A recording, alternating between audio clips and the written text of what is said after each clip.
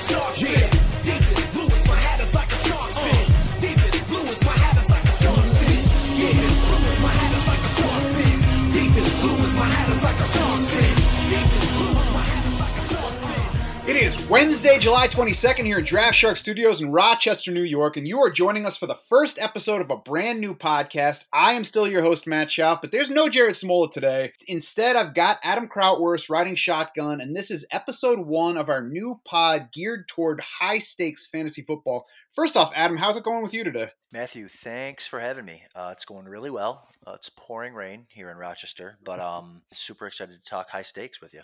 Yeah, we were supposed to have a birthday party outside for my son today with a few friends, and we made the same plan last Thursday, and both of those days, it's been pouring. It's been sunny and baking everything every other day, but That's right. every time we want to have a party outside, it's raining. It's the worst. But we'll switch gears off of that and get to the stuff that people actually want to hear about. And, you know, we're focusing on high stakes, so let's start with the basics. I think most people listening probably know what we're talking about when we say high stakes, but basically, high stakes fantasy football just means people are paying bigger entry fees and there are bigger prizes available. Yeah, so that's essentially it. So high stakes could probably mean different things to different people. High stakes would be, any league maybe that's over $1,000 for the entry fee. Hopefully, I'll get to the point in my life where that's chump change. You know what I mean? But for now, that's it. And then obviously, I know a lot of guys and me this year too playing a little more high volume. So if I think if you're in, like, for the football guys, for example, if you're in maybe 10 of those leagues, that's $3,500. So I think that would be considered high stakes as well. But yeah, I think to each person it's kind of a little bit different.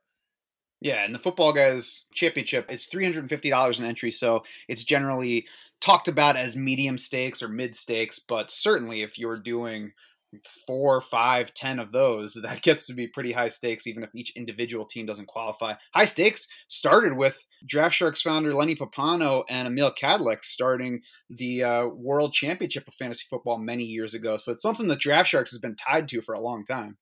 Yeah, absolutely. And I obviously have been a part of that for forever and ever. And that was just a one-day event too. Now it's a couple days, a couple weeks. Now they're doing slow drafts with it. So you can pretty much find them everywhere.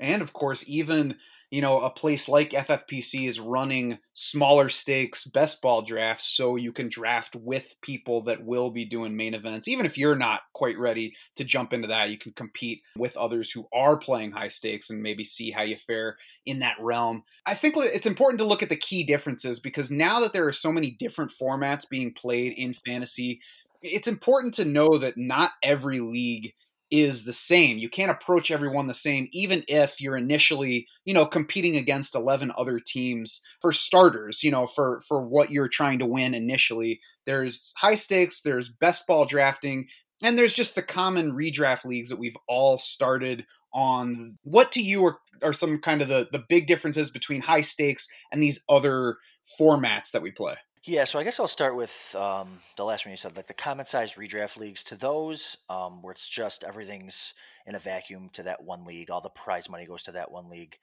Generally for those, I'll draft like I have one team. I'll go in there, I'll draft the best team that I can possibly draft. I'll take the players that I think are going to do the best for those. Best ball, kind of the same thing, unless it's a tournament format. I'll do the same thing. Just go in there, prep like it's one league, like you're not trying to win against thousands of guys.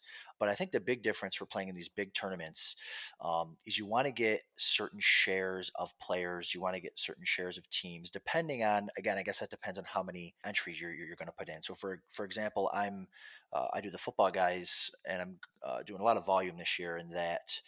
I don't know how many I'm going to end up doing, but right now I'm at 20 or 21 drafts. So with that is, if I have the number one pick in every draft, I'm not going to take all of the same guys because I want exposure to other players, exposure to other teams. Obviously, I'm not going to have I think I've had the number one pick one time in the 21 drafts. But yeah, so you want to get exposure to the teams that you like, to the players that you like, but you also want to make the team, you want to differentiate it from other teams that you're competing against. So you don't want to have the same team as 25 other teams. It's very similar to DFS in that effect. Is in order to win the big grand prize, which is $500,000. I think this is the first year they've done $500,000 for Football Guys. If you want to win that, you got to have a team that not a lot of other teams have. So it's different from DFS in the sense that you can do waivers during the year and stuff like that. But it's the same as where you want to kind of have different rosters. And the great thing, so Fantasy Mojo offers a lot of great FFPC features, and one of the things that they offer is the Stack Finder, so you can plug players that you've drafted or maybe players that you want to draft into their Stack Finder, and it'll tell you how many other teams in the Football Guys have those players or specific stacks.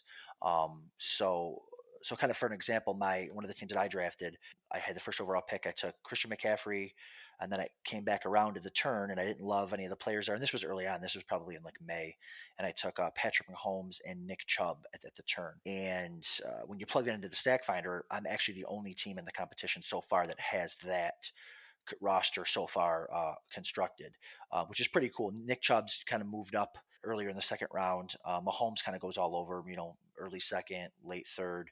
But to be able to have that specific stack that no one else has, that could give me a big leg up if those three guys hit and the rest of my team does well.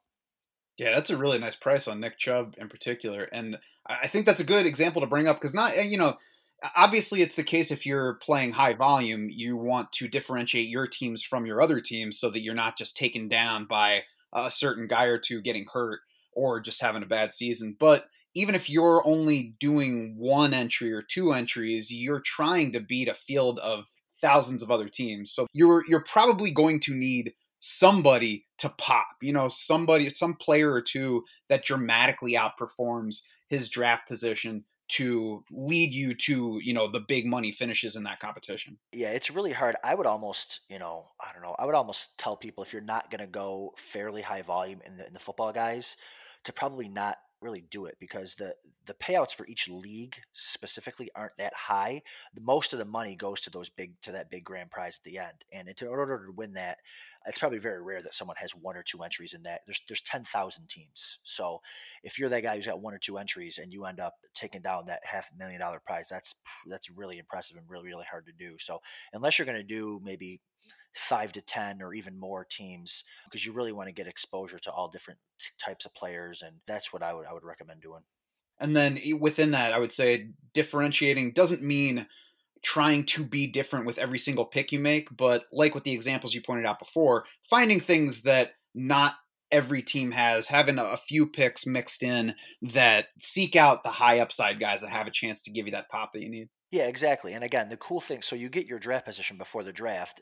I would recommend going into the stacker and just plugging in, okay, guys that you're targeting, go into the stacker, plug the guys in and see how many other teams have those stacks. And that can, well, if you plug in a couple players, like, oh man, 75 teams have these 3 or 4 picks starting off the draft. It's like, maybe I'll, instead of taking Robert Woods in the 4th, maybe I'll take, a different receiver or something like that. So yeah, you definitely want to differentiate yourself, but I also want to pick the right guys too. Adam, I don't know if you can come on this pod and tell people to not take Robert Woods in round 4. I'm trying to lower the price on him a little bit. Come on. I can understand that. So you told us about how many teams in you are this season. How long have you been playing this high and medium stakes level of fantasy football? Yeah, so I've probably been in the Football Guys tournament for about 10 years now, but just recently, probably the last 2 years, I'd done nine or 10 Football Guys drafts. This year, I'm probably going to do between 20 and 30. I'll probably really start to slow down coming up here with the main event coming up and a bunch of other stuff. So I've been doing that forever. The main event I've probably done for 7 years now. Started off doing one team, and now this year I've got 3 registered so far, and I might do a couple more. But as far as the main event, I've been doing it for about 7 or 8 years now. So with all that invested in fantasy entry fees, your wife must either really like you or really not like you, huh? Well, I actually have to. She never believes how well I do. So I started keeping a spreadsheet last year, and last year was the perfect year. Coming in 5th in the main event to be able to say, "See, I told you." I always make money. So she's a little bit easier on me now. Yeah, she's like receipts or it didn't happen. That's right. It's right. In the time that you've played, do you feel like you have changed the way you approach this format? Probably not approaching. It's probably stayed the same. I've always relied on Draft Sharks. Has always been my go-to spot, using the MVP board. You guys do really well with that. But I think more of just being more confident. Being willing to reach for my guys, and also just to kind of trust myself and kind of what I see and what I feel over the rankings. Like obviously the MVP board's excellent. You know, I know you guys have won awards over the years for your projections, but you know, there comes a certain point in the draft where you're like, man, I really like my guy here. You know, there's nothing worse than when you pass on your guy for someone that a cheat sheet tells you to take, and then your guy ends up going bananas, doing really well. So I think just over the years, just having the confidence to kind of trust myself to make the pick. And I think that's a good point. Even as, you know, one of the main people putting the rankings into the MVP board, whenever I'm talking to people about specific players and who they might like a little bit better than we like, you should absolutely not pick who we recommend at every turn. No matter how prepared or experienced any drafter is, we are all going to be wrong about some things. And it's going to sting a whole lot more if you're wrong by going with the player that we tell you to take, and the player that you wanted to take is the one that goes off. If that happens in the reverse, if you take your guy and it turns out we were right, you can be like, all right, I guess next time I'll listen to Draft Sharks here. So I always try to say, listen, this is the way I would go, but if you really feel strongly about that guy, go ahead and take him, because ultimately it's going to be your team. I'm not going to win or lose anything with your specific team. Definitely, I think the primary rule for fantasy is make sure that when you finish a draft, it is your team. Absolutely. I think that's exactly what I was saying, is just there's not a worse feeling than when your guy goes great. And it's a week to week thing too, with setting lineups. You know, you guys put out the who to start, who to sit, and you know, everybody does that. And it's just, those are the hardest decisions sometimes. And I just recommend taking the guy that, you know, you think personally is going to do the best. Those are the decisions that crush me too, is when somebody asks me who I start between two guys and I say one and then the other goes off. Those are the worst. Those stick with me all season. I can still recall some from years back. That's right. I believe it. So you mentioned finishing fifth in the main event of the FFPC last year. What went right for that team? Yeah, basically, Christian McCaffrey and Lamar Jackson. I mean, that was pretty much all I needed to make some money. You know, I wanted Lamar. So I had 3 main event teams last year. I wanted him on all 3, but you know, the difficult thing about the main event is once that happens, man, everyone just starts again taking their guys and they're willing to reach. And so he went earlier than I expected in my 2 other ones. So I got Lamar in the 10th or 11th as my number 1 quarterback. And then I had the 3rd overall pick, and I actually had McCaffrey as my number 1 running back going into the year last year. So the 3rd pick I loved, because that's usually where he was going. So I preferred the 3rd pick over the 1st pick. And obviously McCaffrey had a crazy year. So those 2 guys carried me. I think another thing that went right was once the fantasy playoffs hit, weeks 14, 15, and 16 there, all my guys just started to really click and really hit it off. So I had Tyler Boyd, I had Zach Ertz and Dallas Goedert, and those guys in the fantasy playoffs went crazy. Devonta Freeman, you know, he didn't have a great year. I took him in the 3rd round, and I'm not super proud of the pick, but I think that he ended up being like a top 20 running back, I think. So yeah, I think it was 20th, and I think he was even higher in points per game because he missed 2 games. So he ended up having an insane playoff run, especially week 16. Yeah, week 16 was really fun. I was 29th going into the final week.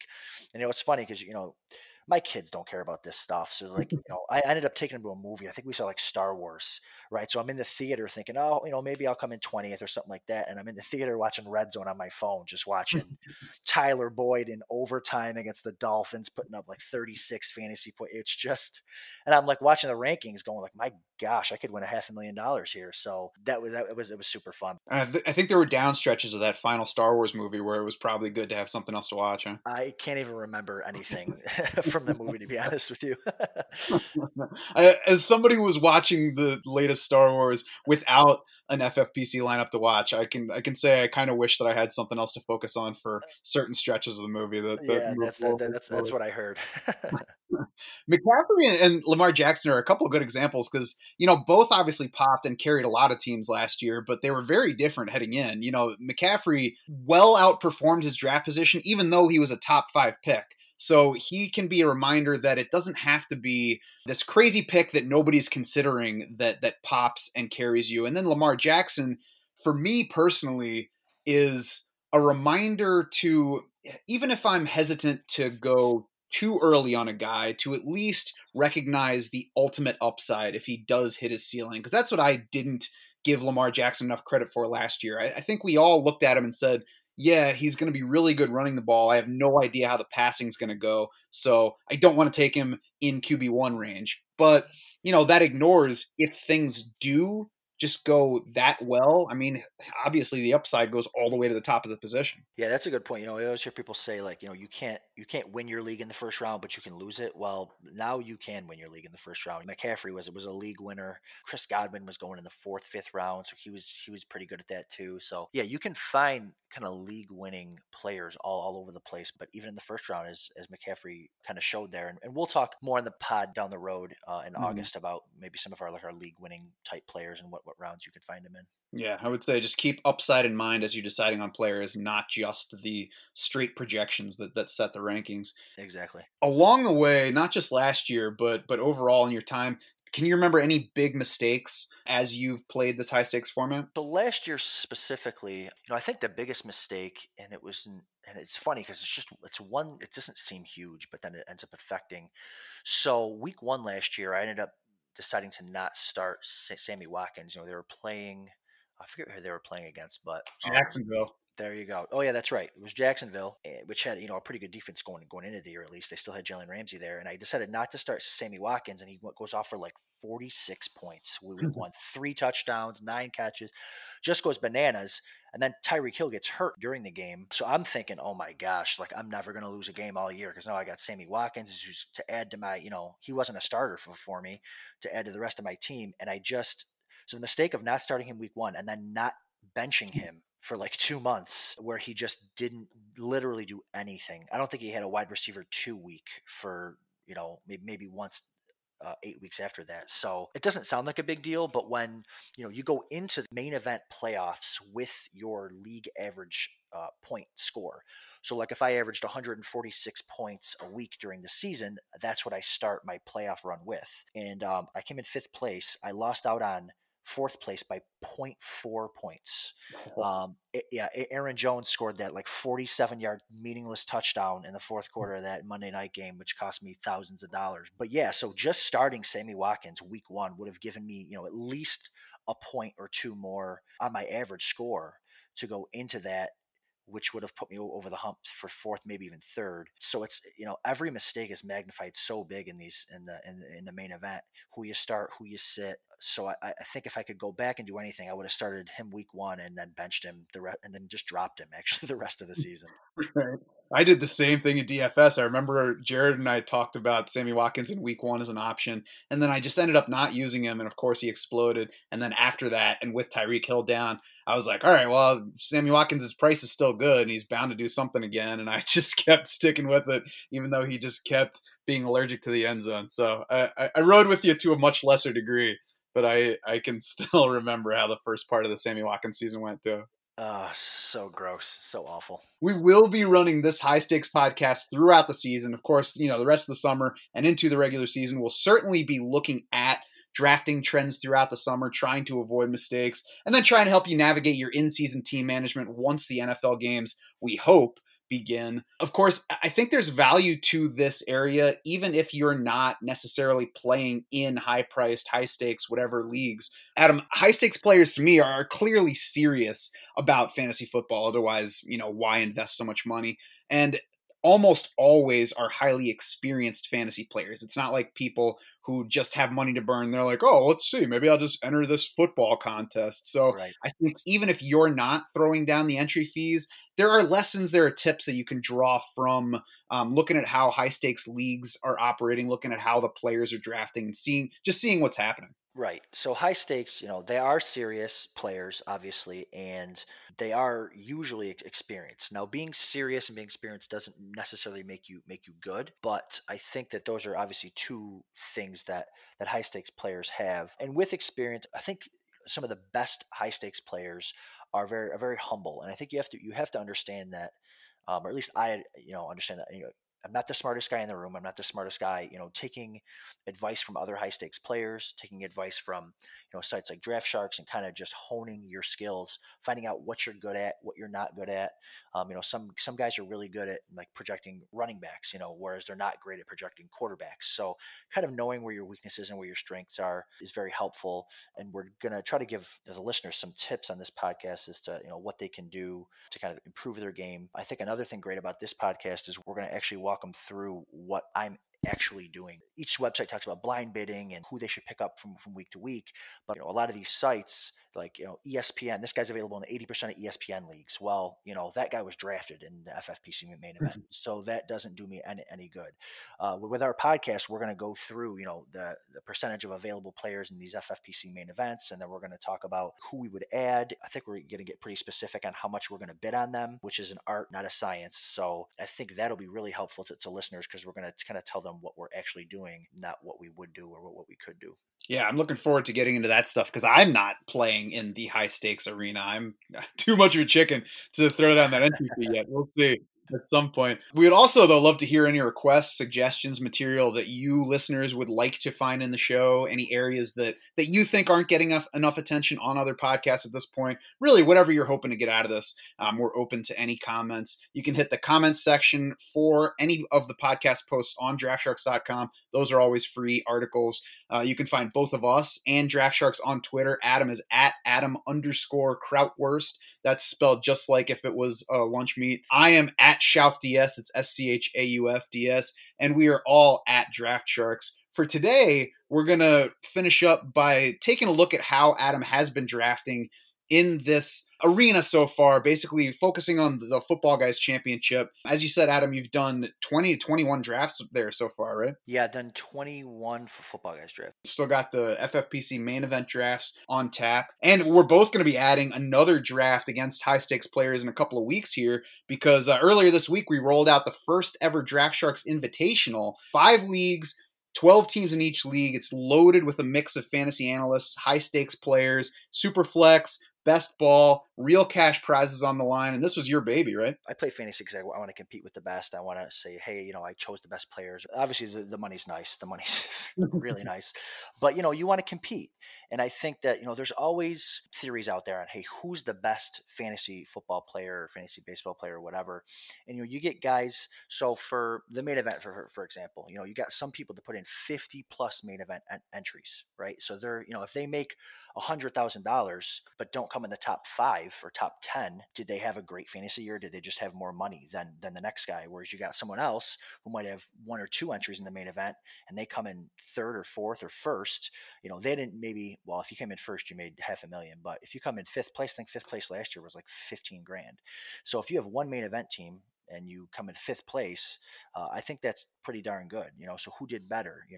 One guy had more money, one guy had 1 entry. So what I wanted to do was try to figure out how, can we put the best high stakes players and some of the best analysts in one room and give them 1 entry, draft your best team, and let's see who does the best. That's one of the reasons why I love the Pros versus Joes, because it puts analysts in a room with Joes, but I think Joes have won a bunch of the leagues over the last couple of years. I think Joes is definitely in air quotes at this point. Joes is in air quotes. That's right. Exactly. So, but even with the Pros versus Joes, they're literally picking random Joes that are just registered for the main event. For this Draft Sharks Invitational, we chose who we think are the best of the best as far as analysts and high stakes players. I don't think there's a competition like it. And I think whoever wins this is going to have huge bragging rights going forward. And I think one of the great things about playing best ball is that it really comes down to who drafted the best team. You don't lose out by making the wrong decision between 2 players when you're setting your lineup in a given week. Yeah, that's the worst. I I don't mind, because having lineup setting is a skill, and I think that would certainly be something that could differentiate some of these people. But with the type of people that are in this, I've got 20 to 30 leagues I'm trying to set lineups for. A lot of these guys have more. I know a lot of the analysts are busy and they have a lot of leagues too. Lineup setting would be very difficult to be able to add to this, and I wanted kind of everyone's attention on it. Yeah, and I don't have to worry about forgetting that waiver deadline and missing out on the player that I was hoping to get, as I tend to do in season. There you go. Now, though, let's try to help some of these DS Invitational competitors beat you, Adam, by revealing who you've been drafting on your team so far. Look at some of the players you have the most shares of, some players that you're staying away from. Let's go position by position. Quarterback first. Who are you drafting the most so far? I've done 21 drafts, but I don't get all the players that I want. So obviously these are just kind of the players that fell, but it just kind of show you kind of some exposure. But so for the quarterbacks, through 21 drafts, I have Baker Mayfield 7 times, and I have Bridgewater and Goff 5 times each. So those are my highly owned quarterbacks. I'm a wait on quarterback guy, so I'm usually waiting in that range, into the the early teens to get my quarterback. So I like Mayfield a lot just because in that range of quarterbacks, he's got talent galore around him.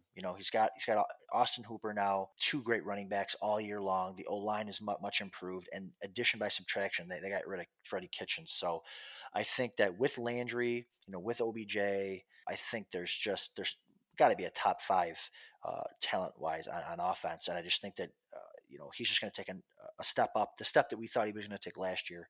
So I really like Mayfield going forward. They're probably going to run the ball a little much for him to get a ton of volume, but I think he can certainly be a low-level quarterback 1. And the same with Bridgewater. Ton of talent there, and Goff too, loaded with weapons galore. And I just think I've done pretty well in these tournaments by just waiting on quarterback, taking guys that have a lot of weapons around them. And you guys come up with a great article, the quarterbacks and stacking them and taking late quarterbacks and matching them up with their schedules and kind of getting, I usually use that for the main event, and kind of stacking different quarterbacks with how their schedules lay out to get yourself a quarterback 1. So that's kind of how I roll with the quarterbacks.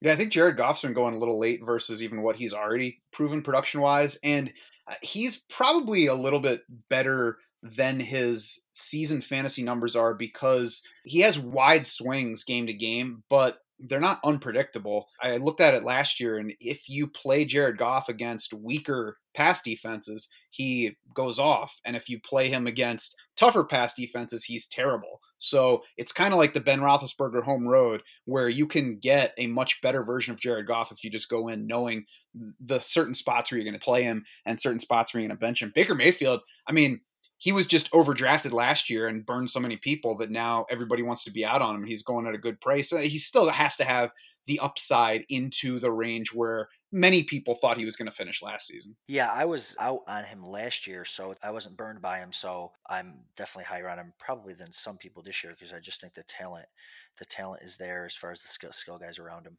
Yeah, I think that fantasy drafters have gotten smarter and smarter, each year, not overreacting to things and knowing what to look at. But it's funny to what degree you still see the impact of, oh, that guy burned me last year, I'm not in on him this year. It's still out there so much. It is, and you know what? It works in the reverse too. Like last year, I was all over Chris Godwin, and I was getting him in like the 4th, 5th round. And now, just seeing him in like the early to mid second, it just makes me so sad. It's like saying goodbye to somebody. You're never going to see him again because I have a little bit of him, but just the thought of like taking a guy in the 2nd round that you had 3 or 4 rounds later just makes you sick.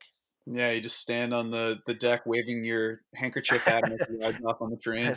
That's right. Who are you avoiding at quarterback so far? I have taken some Lamar Jackson, some Mahomes, because again, in these tournaments, you don't want to fade Jackson and Mahomes. So I do have some of them. But after them, I'm not taking any quarterback till I get to usually Tom Brady in round 11 is where I'll start to look at quarterback again, because I think Brady has insanely high upside this year with all the weapons that he has. Specifically that group, Deshaun Watson. I'm not taking Deshaun Watson. He lost a Hall of Fame receiver, and they added, not great receivers, and I just think that he's really gonna struggle there. Where Randall Cobb's not gonna get him over the hump, so I think that seeing him be taken over, Dak Prescott is crazy to me. So specifically, I'm avoiding him. Yeah, for me, Watson has still been going high enough that I'm not usually taking him, especially if Dak Prescott's still on the board, because I definitely agree with Dak over Watson.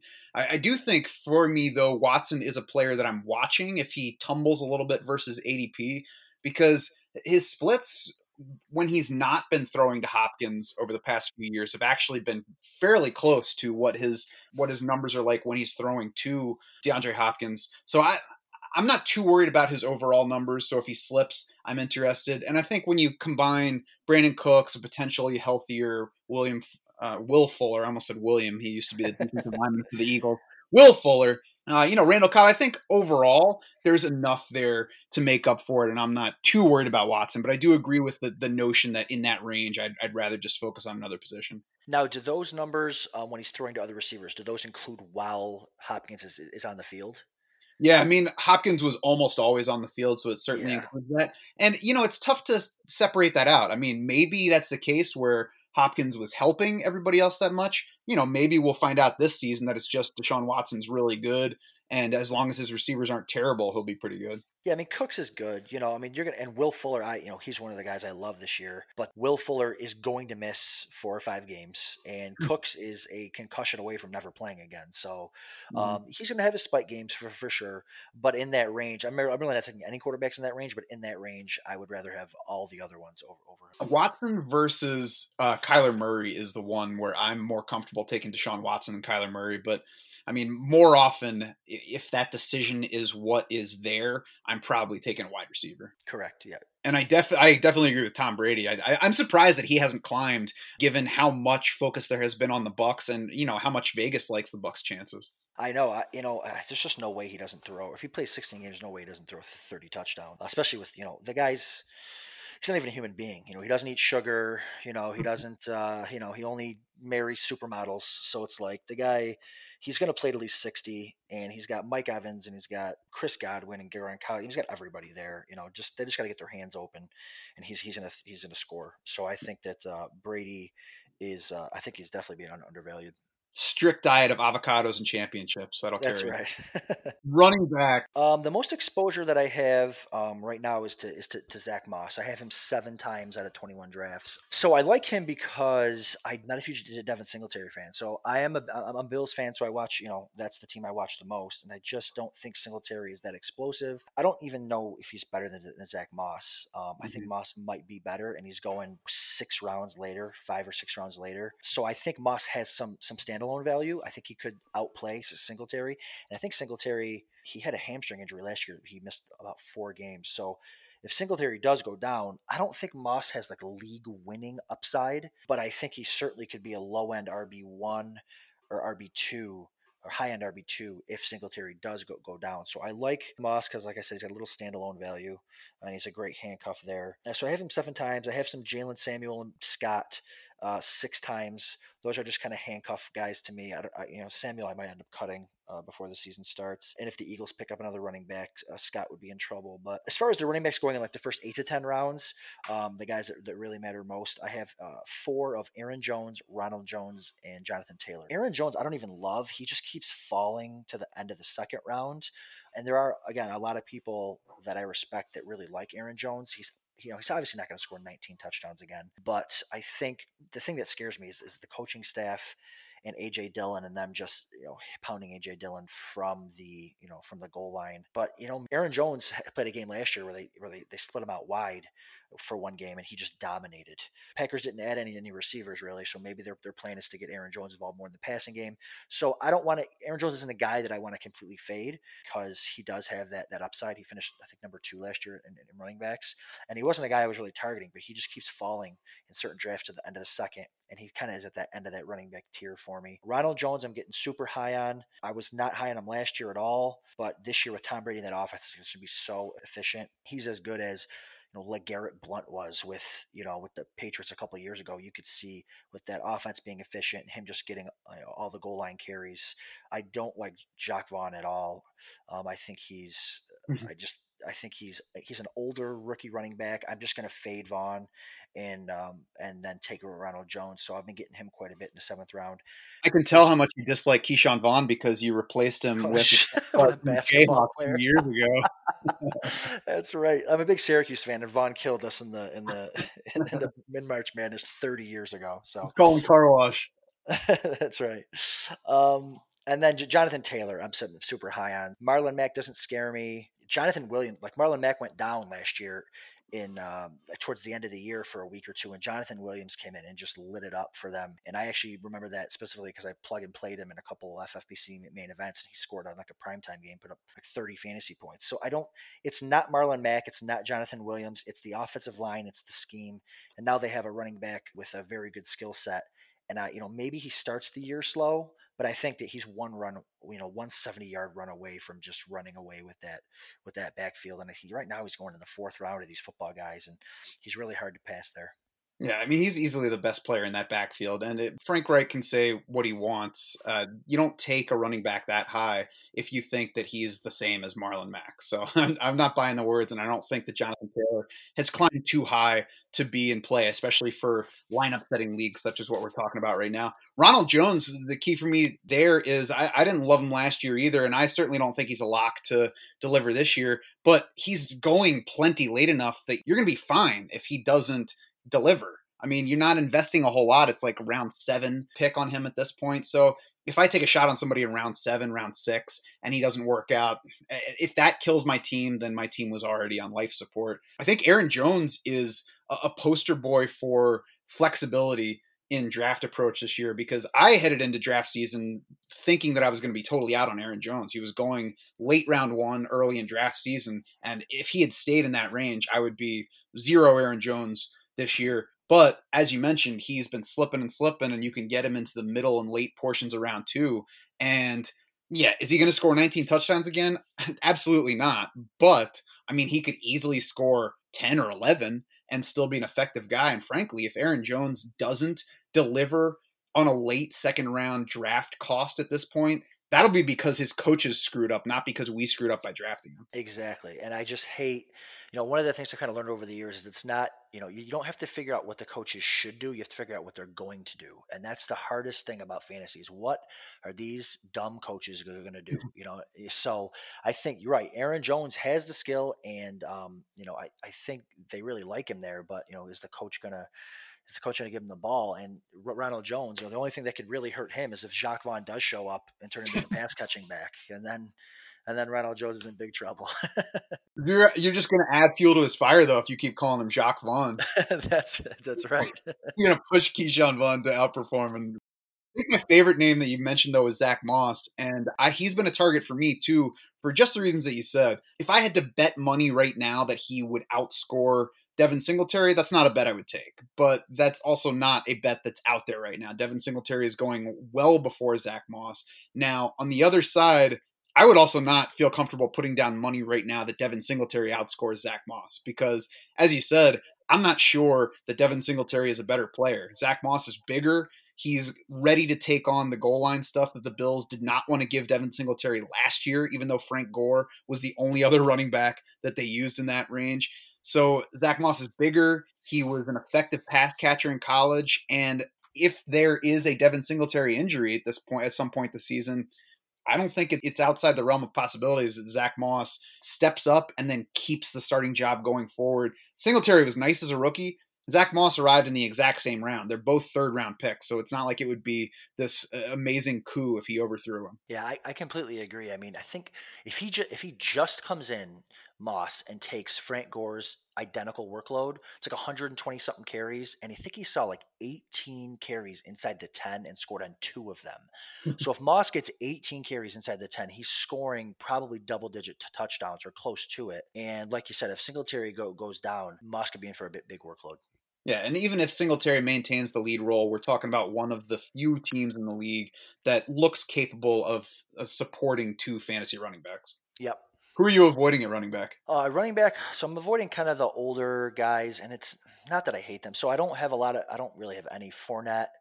I think I have one Fournette, David Johnson, Le'Veon Bell, and then Singletary. So I've kind of been avoiding Singletary. I do have him maybe once. Obviously, you're going to have some of these guys when you do 21 drafts, but Singletary slipped to the late 5th or early 6th one time, so I took him there. I obviously handcuffed him with Moss, but I'm just kind of I'm over DJ, I'm over Bell, I'm over Fournette. Fournette had his chance last year. I mean, he still came in like 7th or 8th as far as running back scoring, but he had all the opportunity in the world to be, a top 2, top 3 back, and I just don't want anything to do with those guys. And where they're going, in the 4th round. The 4th round is just, heaven for a receiver. There's so many good receivers in the 4th round. So I generally am just avoiding running back in the 4th, and that means I'm out on all those guys. Unfortunately, I don't have any in 21 draft. I don't have any Clyde Edwards-Helaire, and I'm not happy about that. I kind of want some of them, but it seems like every draft, it's either I've picked at the end of the first round most of the time. So it's always a little too early to take him Mhm. in my book. And I would like to take him at the end of the second. And every time I have a late second round pick, he always goes early. So unfortunately, I don't have any CEH. And he's a guy that if I do a couple more of these football guys, I'll probably just reach to take him just so I have some shares because he does have a Mhm. chance to be special this year.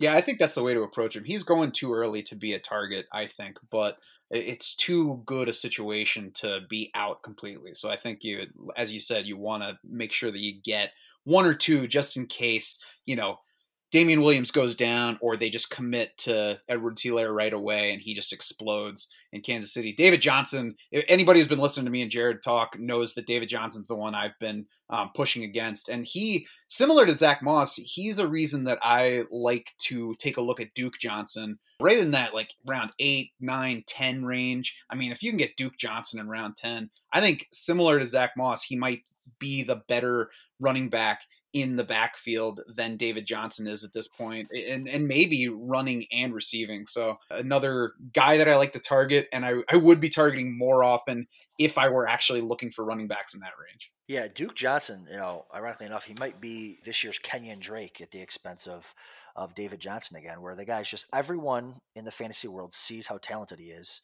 And the coaches, just like Kenyon Drake, didn't want to use him or for whatever reason don't think he's that good. If DJ goes down, Duke might finally get his opportunity and he might explode. So I definitely have quite a bit of Duke in the in that range where you're taking those handcuff backs. Yeah, fingers crossed over here. Wide receiver, who's got your most exposure so far?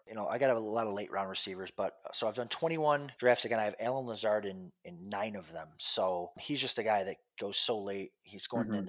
at 15, 11, like the end of the 15th round. And I just think he's going to be the number 2 receiver there.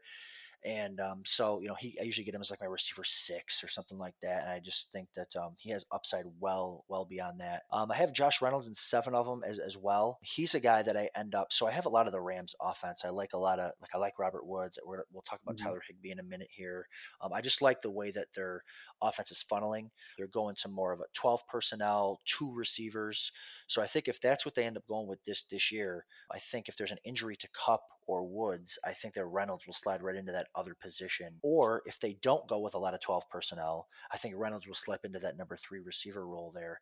And I think he could be, if something breaks right for him, I think he could be primed for a breakout there. Yeah, people love to ask that question, who is going to be on every one of your fantasy teams this year? And it's always, somebody that they like in round 5, but these are the every team guys, the guys Yeah. that are going late in the draft that just like them 2 rounds ahead of ADP, which is not crazy when you're talking about wide receiver 65 versus wide receiver 58. But that's the person that you throw on your roster because, Allen Lazard, if he's the number 2 target in Green Bay, he's got enormous upside beyond where he's starting. And Josh Reynolds, for exactly what you just said, if we see a Rams offense that's more similar to what it was in the first half last year, then he's got big upside right away, and he's got the injury insurance angle. So I agree with both of those guys and the logic on that. Yeah, so I have a lot of those guys. I have those guys in a lot of my leagues. And if they don't, if they get hurt or if they don't cut it, if Lazard ends up 5th in the depth chart, I'll just cut him and add Mhm. somebody else. As far as receivers going, kind of earlier in the draft that I have the most of, so I have Tyler Lockett, Robert Woods, and Jarvis Landry 6 times. Woods I've never been high on, but after reading your guys' article and listening to the pod, and both you and Jared are super high on him, it totally makes sense. So since then, I've been hitting Woods a lot in the 4th round, and then Lockett and Landry. Landry's going in the 7th. I like Landry every time in the 7th. Him and Fuller. I just think that he started to come on really last year, and I think that the targets there are going to be funneled to 3 or 4 guys. He always goes below where he should every year. And then Tyler Lockett, I was getting nervous on, with this, them signing a free agent, whether it's Gordon or Antonio Brown. But Antonio Brown now retired for the 9th time. I'm not too worried about Antonio Brown signing there, but I really like Lockett, getting him in the late 5th. Yeah, certainly sign off with those guys. As anybody who listens to us regularly would know, Jarvis Landry, my only hesitation is the hip. So if he checks out healthy, I'll be curious to see if he climbs ADP, if he is, on the field and the reports are good by mid-August. Who are you avoiding at wideout? At ADP, I'm avoiding Hopkins. He's going wide receiver 4. I just I only have one share of him, and I stacked him with Kenyon Drake, so that was kind of the reason why I leaned Hopkins there. But I'd rather have Julio there. I'd rather have Godwin, or I'd rather take a receiver. I'm sorry, I'd rather take a running back, or usually Kittle if I can't find another receiver that I like there. So Hopkins at wide receiver 4, I don't like. I just think he's got to work in an off season with a quarterback he's never worked with before, and so I just think the target he needs 150, 160 targets, and I don't think he's going to get them. And then T.Y. Hilton, he's going at wide receiver 25.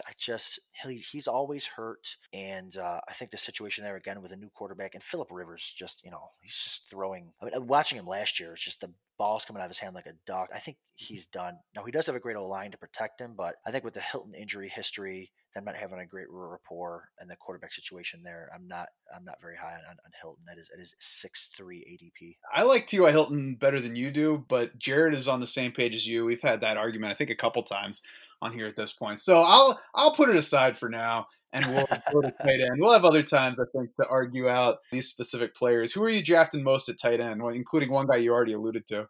Yeah, so Higbee's my guy this year. I love that there's a war on Twitter over Tyler Higbee. I just sit back and watch, and sometimes I interject a little bit. But so with Higbee's, I think they're definitely going more to 12 personnel, which people will be like, oh, well, there's going to be 2 tight ends. Is that good for Higbee? Well, it just means he's going to be on the field every single play. So I think last year, the rapport that he showed down the line with Goff, and just I watched I'm a degenerate. I watched every single one of Higbee's catches that he had last year, and it was a lot of quick out of trips formations where they're quick hitting him, and I think he's a nice security blanket for Goff. I think Goff loves him, and they built that rapport. I understand he went 3 seasons with doing nothing, but a lot of times tight ends take years to develop, and I understand it coincided with Gerald Everett being injured, but another guy I have on my list here is Gerald Everett. I have him 6 times as well. So there's some drafts I'll take, and this is FFPC usually, so it's tight end premium scoring.